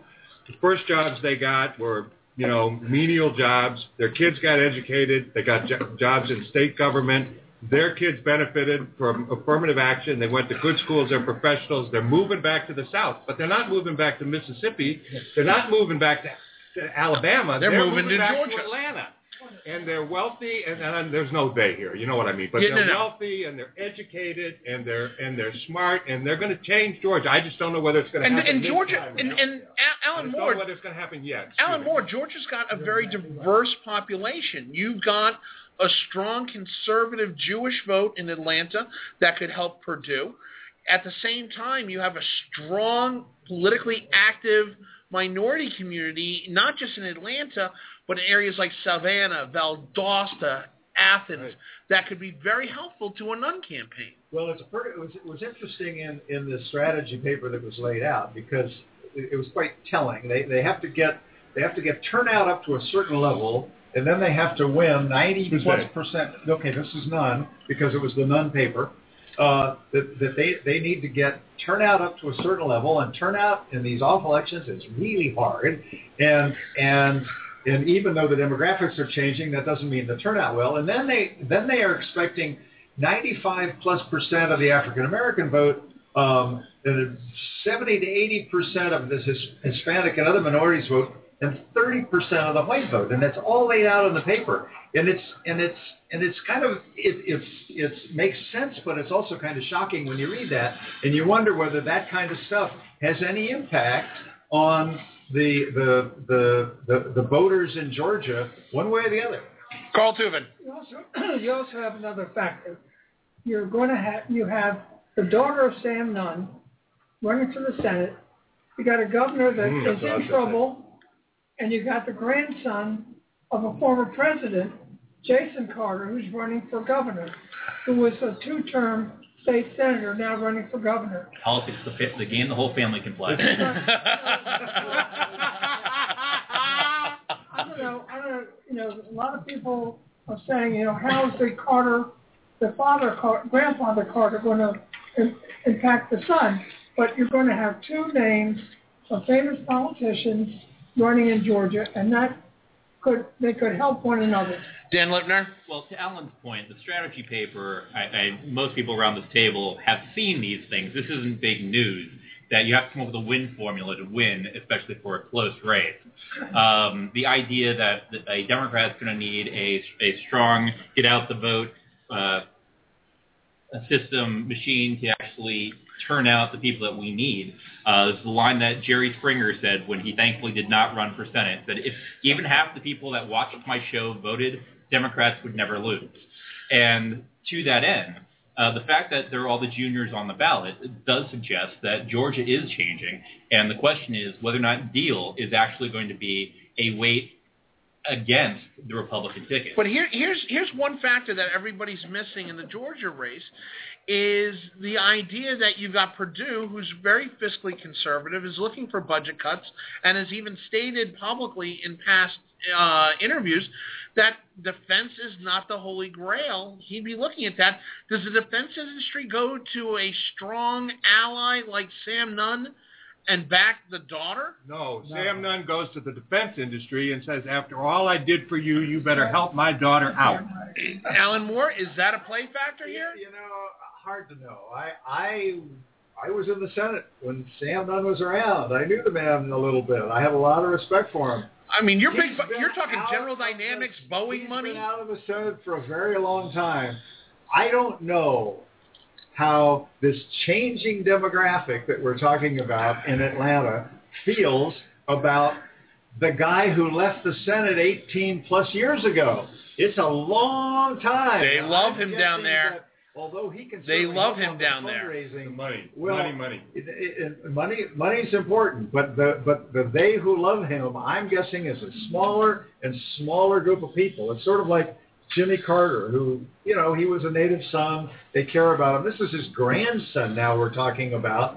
I'm not sure how much heft Jimmy Carter has in getting people to turn out for his grandson. Denise Kraft. When you go to the military, you're obviously going to start talking about Fort Benning and Fort Stewart. I mean, there have been lots of rumors within the military community right now talking about rifts and talking about cuts. We've seen it. Now, if she could come out strong and say, nobody's taken any of my grain out of Fort Stewart and Fort Benning, you've got solid votes right now. And those are two very conservative populations. I mean, and that means Northrop Grumman money, among others. Yes, it does. But those have been two solid bases for over 100 years, and they want to stay. I can't believe anybody in Georgia, though, is going to say, oh, yeah, close one down, that's fine, cut it down. They're all going to take that position, and none of them are going to start out with any significant power. Let's be clear. Institutional money is going to hedge their bets. If the race is as close as it is, they're going to split their time on both sides. Institutional money wants to protect the institution. They're not ideological. They are in it for their own interests. Well, Bob Hines? Okay. John Freshman, Nunn or Perdue? Perdue. Alan Moore? Perdue. I agree, Perdue. All right. Let's move on to the great state of Louisiana, where money buys votes and family name buys money. You've got Mary Landrieu in a really tough race right now, something that a lot of people, even in Louisiana, didn't think was possible on that name alone. John Freshman, this has got the Dems worried that the Landrieu name isn't holding the luster it used to. Well, it's that. She's a very good candidate. She's every bit as good a candidate as Kay Hagan is. But she's got bad luck coming up this year, getting to be chairman of the Energy Committee at a time when people are questioning the value of pork, when you've just had a gigantic oil spill. We're still in the wake. We're still in the wake of that catastrophic blowout. Katrina? Of the Deepwater Horizon oil spill. Correct. You got that. You've got a very good candidate, and had an easy road to the nomination. There was no right-wing Tea Party action in Louisiana. I think that she's a very good candidate, but I think he is too. I think that's one of the genuine toss-ups that we really don't know yet. I don't think his strength is the fool's gold that we've been talking about. I think his strength is real. But Alan Moore, though, Mary Landrieu, the Landrieu name had a rough time when her brother just went through a re-election, and he was largely thought to be a lame duck, would have lost. He pulls out, surprisingly in Louisiana politics, a minor win to retain the mayor's mansion in New Orleans. Is the Landrieu political machine as strong as it used to be? No, I don't know how about the machine, but I've watched her now. I remember 12 years ago when I was working for Bill Frist in the Senate, and he was running the Republican Senatorial Committee, and I was present when the two of them bet a steak dinner on the outcome of her race, because she was in play 12 years ago, and she pulled it out and got her steak dinner from Bill Trist. There was, the Senate's such a weird place because they could joke about it, laugh about it. He could raise money, and he didn't ever trash her, but he certainly supported her opponent, and she won that one. 6 years later, she had an easier time, but I think her number's up this time. I think that she's been skating on thin ice, and I think she's a better candidate than Hagan, but from a tougher state and a tougher situation. And I think that the string runs out here, and I think she loses. Denise Krapp. I can tell you this administration has not done her any favors. I mean, when you start talking about the Deepwater Horizon spill and the release of the Strategic Petroleum Reserve, they didn't use any Louisiana vessels when they moved 30 million barrels a day. Now, she complained, but they didn't use anything. That's going to hurt. And that is going to hurt her. And it's going to hurt her. And, it's those types of things that you think that the administration would say, hey, Mayor, we need to help you.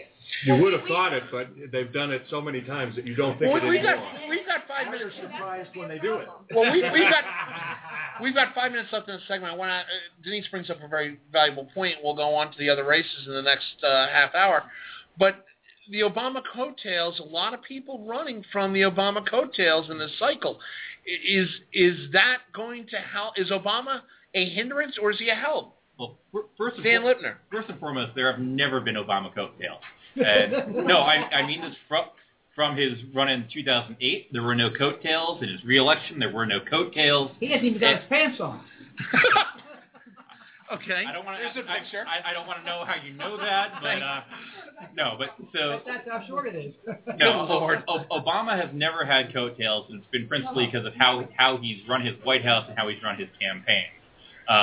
Within internal, aside from helping to raise money, which he has been very helpful on.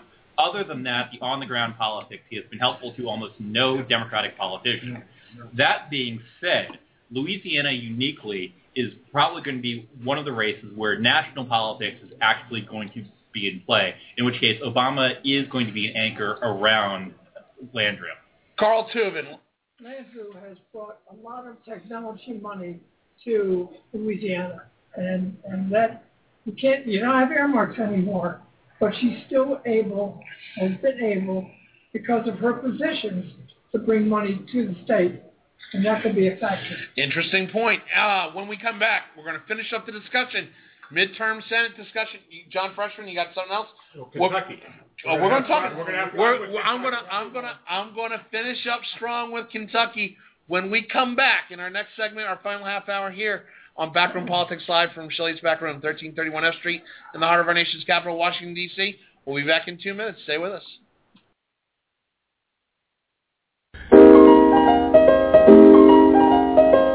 Everybody knows Shelley's Backroom for its corporate events, its happy hours, its famous campfire wings and Furt cigars and drinks. But what you didn't know is that Shelley's is open during the weekend too. In fact, Shelley's Backroom on the weekends even has a non-smoking section. You can bring your family, your kids, enjoy the same campfire wings and same glorious food that you enjoy during the week, but without the famous Shelley's cigar environment. Also during the weekend, it's football season. That means a lot of the regulars come down and enjoy their drinks and their favorite cigars, all while watching their favorite local teams, whether it's the Ravens, the Redskins, on several HD screens throughout the place. So remember, Shelley's Backroom, it's not just for happy hours anymore.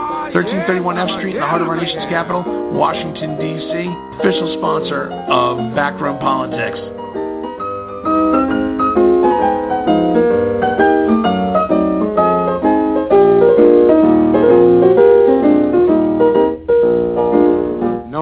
Talk with all by myself. No one to walk with, but I'm happy on the elevation, on the shelf. Ain't misbehaving. Saving my love for you, and you, especially you, yeah. I know for certain the one I love. I'm through with flirting, it's you that I'm thinking of. Ain't misbehaving, saving all my love for you. Like that horner in a corner, don't go nowhere. What do I care? Your kisses are worth waiting for. Believe me. out late, no place to go. I'm home about 8 at my little radio. Ain't misbehaving, saving my love for you, for you, for you, yes, you. All my love for you. Yes, that's what I'm talking about. And we're back here live at Shelley's Back Room, 1331 F Street in the heart of our nation's capital, Washington, D.C. This is the best political talk show you've never heard of, Backroom Politics, live in Washington, D.C. on Blog Talk Radio. You know, while we're waiting for everybody to regather. Bob and I are the only ones here. We want to talk about redistricting. No. We would like to actually keep our audience this time. Good Lord. I give you one redistricting show, and everything goes to pot. My God. Let's talk about something a lot more interesting, i.e., the race for the Senate in Kentucky. The Kentucky race has got everybody's attention. This has got national implications. It's got a huge, huge impact on possibly Republican leadership. John Freshman, the Democrats have a strong candidate in Kentucky. She's come out strong. She's come out very, very aggressively against the Senate Minority Leader. Is it enough in a what some would consider a purple state like Kentucky to take out the Republican Minority Leader in Mitch McConnell? Thanks. I never thought I would say that this state is going to end up being a true toss-up, but I actually believe this one is a toss-up. I think that there are enough deficiencies in McConnell's campaign and enough strength by her that we could have a situation, honestly, where the Republicans win the Senate and the leader loses. And I think that is fascinating. What? We're talking about the effect of Obama. Of course, the so-called war on coal is not particularly helpful, but that is not a single-edged sword. You know, demographics are changing. People are changing. Natural gas is what's displaced coal, not greenhouse gas emissions, period. And people know that. Kentucky's rich in other natural resources. This is a true race. Alan Moore, what is making Mitch McConnell so vulnerable? Well, have you ever looked at him? Well,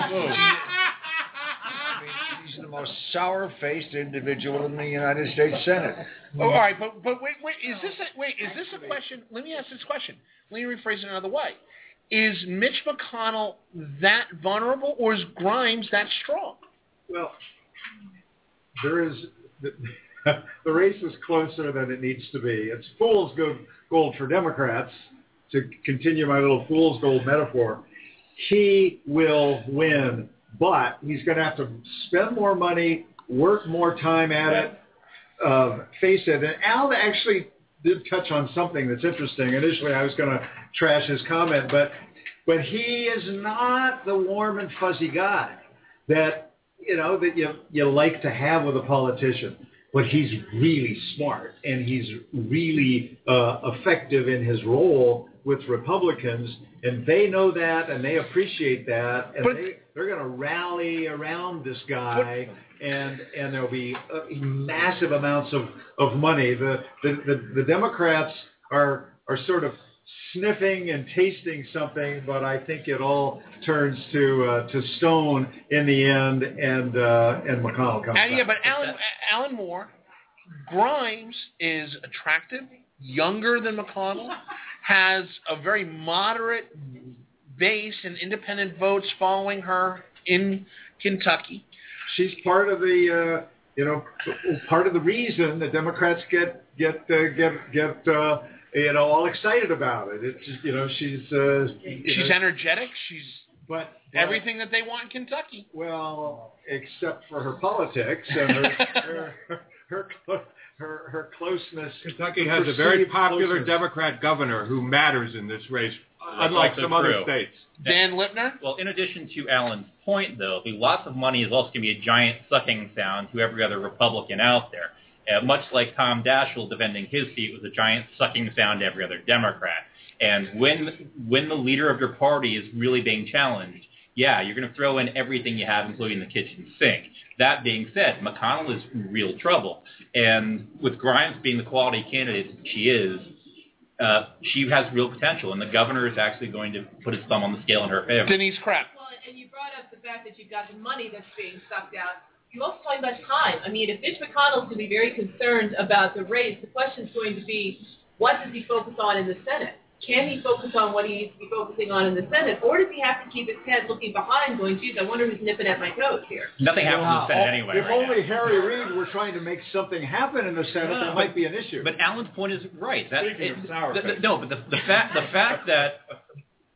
fact that the leadership of both the Democrats and the Republicans in the Senate are relatively common names, and that is a bad formula. Americans don't like seeing how the sausage is made, and both Harry Reid and Mitch McConnell are not beloved. When they are national figures that are identifiable, that's a losing proposition. Bob Hines? The minority leader in the Senate may not be beloved in a whole lot of places, but he is in Kentucky. I don't see him losing. I think he'll win because there's too many interests in Kentucky that he supports, and I think he will win. I gotta tell you something. Just being in Kentucky yesterday, it struck me. What were you doing there? On my way back from Missouri. What were you doing in Missouri? I'll tell you afterwards. Anyway, just being in Kentucky yesterday, and seeing some of the political ads that are being put up right now, some of the back and forth that we're seeing in Kentucky, I've got to tell you, I did not think that Mitch McConnell could even remotely possibly lose. But the campaign that Grimes is putting up, and I'm a Republican saying this, is oddly distressing to Republicans because she's putting up a modern, upfront, technologically savvy, money-raising at the dollar level type campaign that is reminiscent of an out-of-nowhere Democrat who runs for Senate, i.e. Barack Obama. It seems that there's a lot of closeness to the ideologies of their campaign that could spell trouble for the traditionalist campaign that Mitch McConnell has. What a perfect selling point for her. I'm just like Barack Obama. Vote for me. I'm not saying that it's the coattails, but you have to admit, though, listen, this is much closer than anyone would have thought. I'm intrigued with Dan's comment about the sucking sound of all this money going to McConnell, because Grimes is going to have a little bit of the same effect, because everybody's sniffing the glue. The glue here. Oh my God, we could beat McConnell. Pour the money in. I mean, that one and North Carolina are going to be grotesquely expensive. But to Dan Lipner's point, they have a very strong Democratic governor in Kentucky that could possibly. Oh, I'm sorry. That was John Freshman's analogy. I'm sorry, John. I didn't mean to take away your thunder. They've got a very strong Democratic governor right now that's got high popular ratings. And Obamacare is working in Kentucky as well. That they've got the most successful healthcare exchange in the country, which could bode well for a Grimes. I don't think that a lot of what strikes me in Kentucky is that a lot of Republicans are literally writing this off as saying it's all white noise, and it's all just noise in the fury that Mitch McConnell's going to win this hands down. I don't think it's that cut and clear. No, Alan didn't say that either. No, I'm not saying Alan did. I'm saying there are other Republicans that believe this. Right. These things are all going to be close. And don't forget the anti-incumbent mindset that filters around out there that makes any number of races. McConnell's vulnerable to it as well. He is certainly vulnerable. In which case, the younger, more attractive candidate wins that. It all things being even. Well, I don't think they're even enough, but the hatred of members of Congress, which is anti-incumbency, is alive and well out there in the land, and it can show up. And that's a little bit of what happened to Eric Cantor. Don't forget that Harry Reid, and this is a good analogy, beat a flawed candidate by 540 or 600 votes. A very flawed candidate. Mitch McConnell is running against a very good candidate. Yeah, very good. Carl Tubin? You also have the African-American vote in Kentucky who might react to what Mitch McConnell has said to the president, which is no, and they might come out and vote heavily for Grimes. Interesting point. Let's look at another open seat right now in West Virginia. Let's do. You got Rockefeller retiring, and you've got a very, very open race in West Virginia. Now, many pundits believe that that's going to be strong blood red Republican. I'm not buying it. John Freshman, why am I not buying it? Well, let's go to the same old, sons and daughters of people. She's the daughter of Arch Moore, who was the governor, who did some time in the Steel Chateau, and who also came within a wink of beating Jennings Randolph when Jennings Randolph was a committee chairman in the state that relies on pork, and Jennings Randolph was the guy that was responsible, not Bob Byrd, for all the highway money. And yet Arch Moore almost won that. I think that Shelley Moore Caputo is a great candidate. I think it's a good year for her. I don't think we have a close race in West Virginia. Alan Moore? Couldn't have said it better. She's up 8 right now and just getting stronger. Against a decent candidate. Yeah. But I think it's...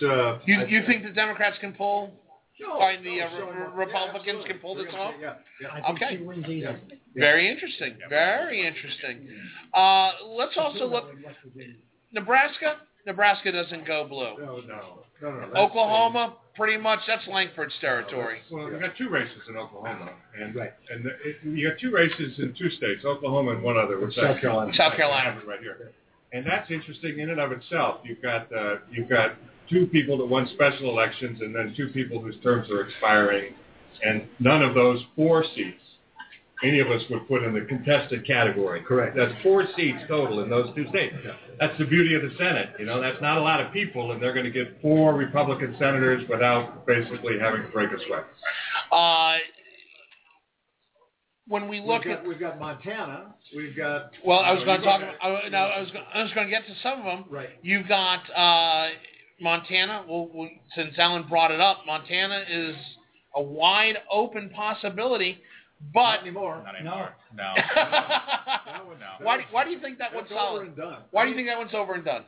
If I could read from Alan's notes when I go why that might be over and done in Montana, that might be why it's over and done in Montana. But I'm attributing it to Alan here. But I'll go ahead. No, I was. There's Congressman Steve Daniels who was up 16 to the sitting temporary unelected Senator John Walsh before he was nailed for plagiarizing his master thesis by the New York Times. So it's a curious case. It's a sad case, but it's done. It's Republican. Yeah. And I can say as a professor, I'm furious with that nut job. I mean, I'm a grad. With who, John Walsh?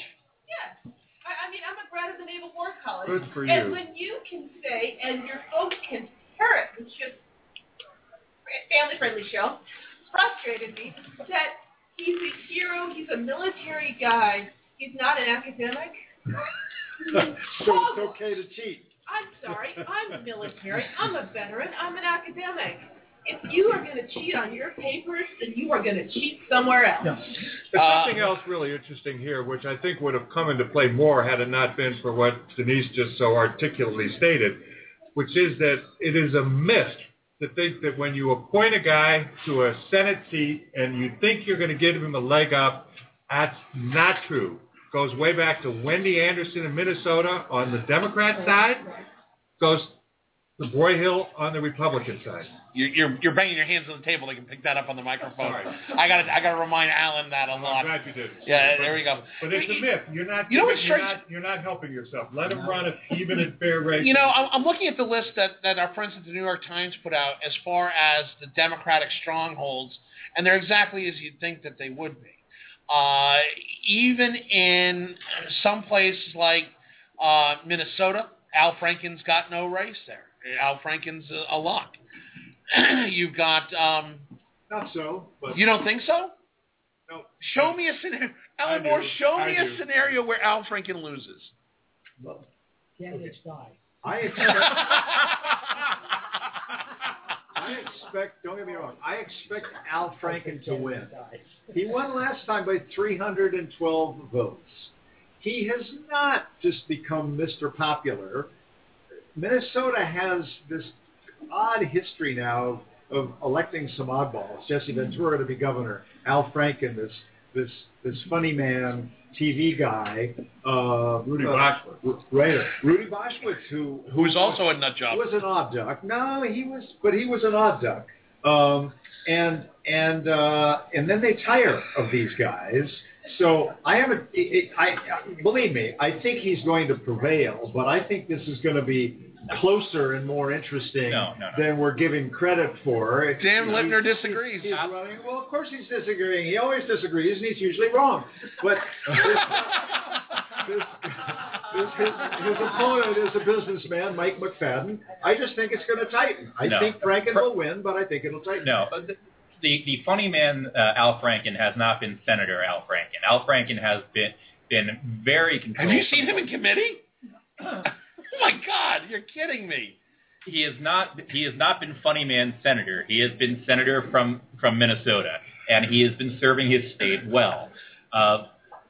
It's just that simple. The idea of painting him what he was for his first career as he's been in the Senate isn't true right now. Congressman Al? Absolutely agree with that. I mean, the big job he had was to lose the comedian reputation and demonstrate that I think he's done an excellent job of that. So we're going to re-elect him because he's dropped his reputation as a comedian. No, because he's developed a reputation that is more in line with. Did you see his movie? Did you see his movie? It was horrible. He's also got a very weak opponent. Also true. Carl Tubin? When he first came to the Senate, I was at a function, and I went up to him and I said, "Senator, I'm glad you're here. We need a little levity in this town." And he says, no, I'm going to leave that all back in Minnesota and in New York. I'm not going to be a jokester. So he's done a good job of it. I would like to see a little more of his humor act myself, frankly. Wait a minute. I saw him about a year ago. We talked, and I reminded him of the comment I made, and he said, "You know what? I've kind of rethought. Sometimes when I'm in a meeting, I use some levity to get a point across, and it works." So, last state, real quick, South Dakota. Does South Dakota go red from currently? Totally, always and forever, never a chance of anything else happening. You've got a retiring Democrat out of South Dakota. Yeah, what's fascinating is that within the last 10 years, you had 4 liberal Democrats from North Dakota and South Dakota. One by one, they've been switching over. Yeah. 4 liberal Democrats, Daschle, Johnson, Dorgan, and Conrad. It was unbelievable. It was a exception, and they're reverting to their roots. South Dakota is not in any way, shape, or form. Sorry, Carl. Last one. New Jersey, Cory Booker wins hands down. Oh, absolutely. Absolutely. Let's go around the table real quick. Last segment is, what's the number? Who's winning? Congressman Al. In the Senate. In the Senate? I think that the Republicans will win, and I certainly hope their leader doesn't. Bob Hines. Republicans win narrowly, 51-49. John Freshman? Democrat, 51-49. Alan Moore? Republicans, 52-48. Denise Krepp? Democrat, 51-49. Carl Tubin? Democrats, 52-48. Dan Lipner? Democrats have a net loss of 2 seats. The correct answer here is Republicans, 52-48. That's what we're going to go with. Now, with me. That is the correct answer, everybody. Now then, with that. Thank you, John. Thank you, God. Wrong. 52-48 Republicans. Now it's time for my favorite part of the show. It's time for Tell Me a Story, where we talk about the buzz, innuendo, and all the goings-on that we didn't cover in today's show. Congressman Al, tell me a story. This is kind of a repeat of last week's, but we again spent an enormous amount of time talking about the Mideast, and it deserves the time. But I'm increasingly convinced it's a waste of time. Nothing's going to happen. Nothing can be done. we have the problem of being a major nation that's got to somehow kind of keep the lid on it, but you ain't going to solve the Mideast. Cynical, but okay. Bob Hines, tell me a story. I feel much the same way Al does. I think I was shocked by the way the Secretary of State acted. I think it was a mistake. But I think Al is exactly right. Almost nothing. A lot of smoke and mirrors. Almost nothing in the Middle East is easy to solve. And every time we try to fix something, something else breaks down. It's a mess. John Freshman, quickly, tell me a story. One of the casualties of the Kentucky Senate race, but Reed deserves some credit for this too, is the absolute collapse of what should have been a rational appropriations process this year. Connell is going to put a greenhouse gas emission rider on every appropriations bill. If you put Barbara Mikulski, the liberal of liberals, and Hal Rogers, Republican from Eastern Kentucky, in a room, they could do 12 appropriations bills in about an hour. And it breaks my heart because they have a budget, they have ceilings, they know what their numbers are, they can do the bills, and the whole process is out the window. Alan Moore, tell me a story. We're going to have a much closer divide between Republicans and Democrats in the Senate, no matter what. So you saw the range here.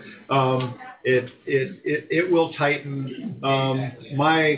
My prediction and wishful thinking is that once we get past this election, we will find a more productive Senate in working 12-4 across the aisle and the president who's had a strategy of disengagement from the world and from working with the Congress will be pulled back in and start actually talking to these guys. And more will happen in the next Congress than we saw in this Congress. And I want a unicorn kitty. Denise Krepp, tell me a story. Louisiana. I mean, we talked a few minutes ago about how certain decisions made by the administration are going to hurt Mary Landrieu. There are others coming up in the next couple of weeks that are also going to possibly hurt her, and I can share more later. But this administration is not helping workers in Louisiana right now. Carl Tubin, tell me a story. This Congress is very interesting. The House hasn't done very much. Some people say the Senate hasn't done very much. And all this is going to be thrashed out in the next 3 months. And I think this whole election is so topsy-turvy, it's very unpredictable to know what's going to happen and where. Dan Lipner, tell me a story. In September, we're going to see the next shoe drop in the Senate race is the Bubba factor. When Bill Clinton starts hitting the road, who's still wildly popular in all of the places that the seats are up for grabs, he is going to be more than a thumb on the scale and also going to help Hillary start her race off. What a good point. Good point. When you talk about the Bubba factor, we'll talk about that, I'm sure, coming up towards November. Two things. Number one, District of Columbia has a very strange situation right now. A court has ruled that apparently guns illegal here in this here town. And you can open carry and conceal carry as long as you have a license and it is a legally registered gun in your home state. It's going to be like Dodge City here in your District of Columbia here. Other strange story. Oh, go ahead. I just want to know whether that rule applies to our group, or can we have a separate rule that you can't. No guns here in Shelley. I think Alan's packing right now. The court decision's been stayed. Right, but interesting situation. However, second story is if you're a congressman and you sit on a Foreign Affairs Committee and it's your first day, do yourself a favor. Don't look at the names on the dais and automatically assume they're representatives from a foreign government.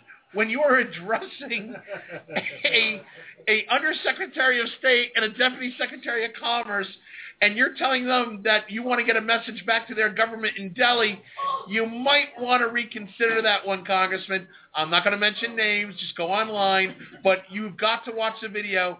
It is hysterical and proof positive. We continue to elect people that may need a few years of testing before they actually sit in committee and start speaking. Good God. With that, certain congressman from Florida that will remain nameless. One who took Trey Radon's place. Who has apologized. You think? Good Lord. Go tell your government. You mean your government, Congressman? What? John, you're looking at me strange. Let's applaud Alan's point and congratulate Bernie Sanders and Jeff Miller for just a second for reaching across the aisle and making something happen. It's getting voted on today on the veterans thing. Nobody seems to care that they don't have the money, which is fine with me. But Bernie Sanders is, in fact, a socialist, and Jeff Miller is a conservative Republican. And if they can do that, maybe there is hope. You know what? I would argue. Maybe there is hope. I would argue Bernie Sanders is a socialist. I think he is a straight up independent. I give him credit for that. He says he's a socialist, so I'll go with that. Okay, we'll go with that. On behalf of Congressman Al Swift, Bob Hines, Alan Moore, Denise Krepp, Carl Tuvin, Dan Lipner, our special guest, special thank you. Hopefully he'll come back more frequently than not. John Freshman. I am your host, moderator, Justin Russell. And for informational purposes, the next 2 weeks are going to be best of. I am going to Martha's Vineyard. I am going to run a pizza parlor in Martha's Vineyard. You and the president. At the same time, the president of the United States is up there. Go check out Edgartown. If you don't think that I'm not trying to get 5 minutes with him and pulling a press credential somewhere, you're crazy. I'm going to do it. Give him some cheese. Don't open carrots. I'll give it. Thank you. Nice. Next 2 weeks are going to be best of. You can also check us out on our website, backroompolitics.org. You can tweet us, follow us on Twitter, @BackroomPolitics, or you can email your questions, suggestions, and comments to me, Justin @backroompolitics.org. Folks, take responsibility for the way you're governed. Get out there, get smart on your vote, and we'll see you in 2 weeks. Have a great one, nation. Bye-bye. All right.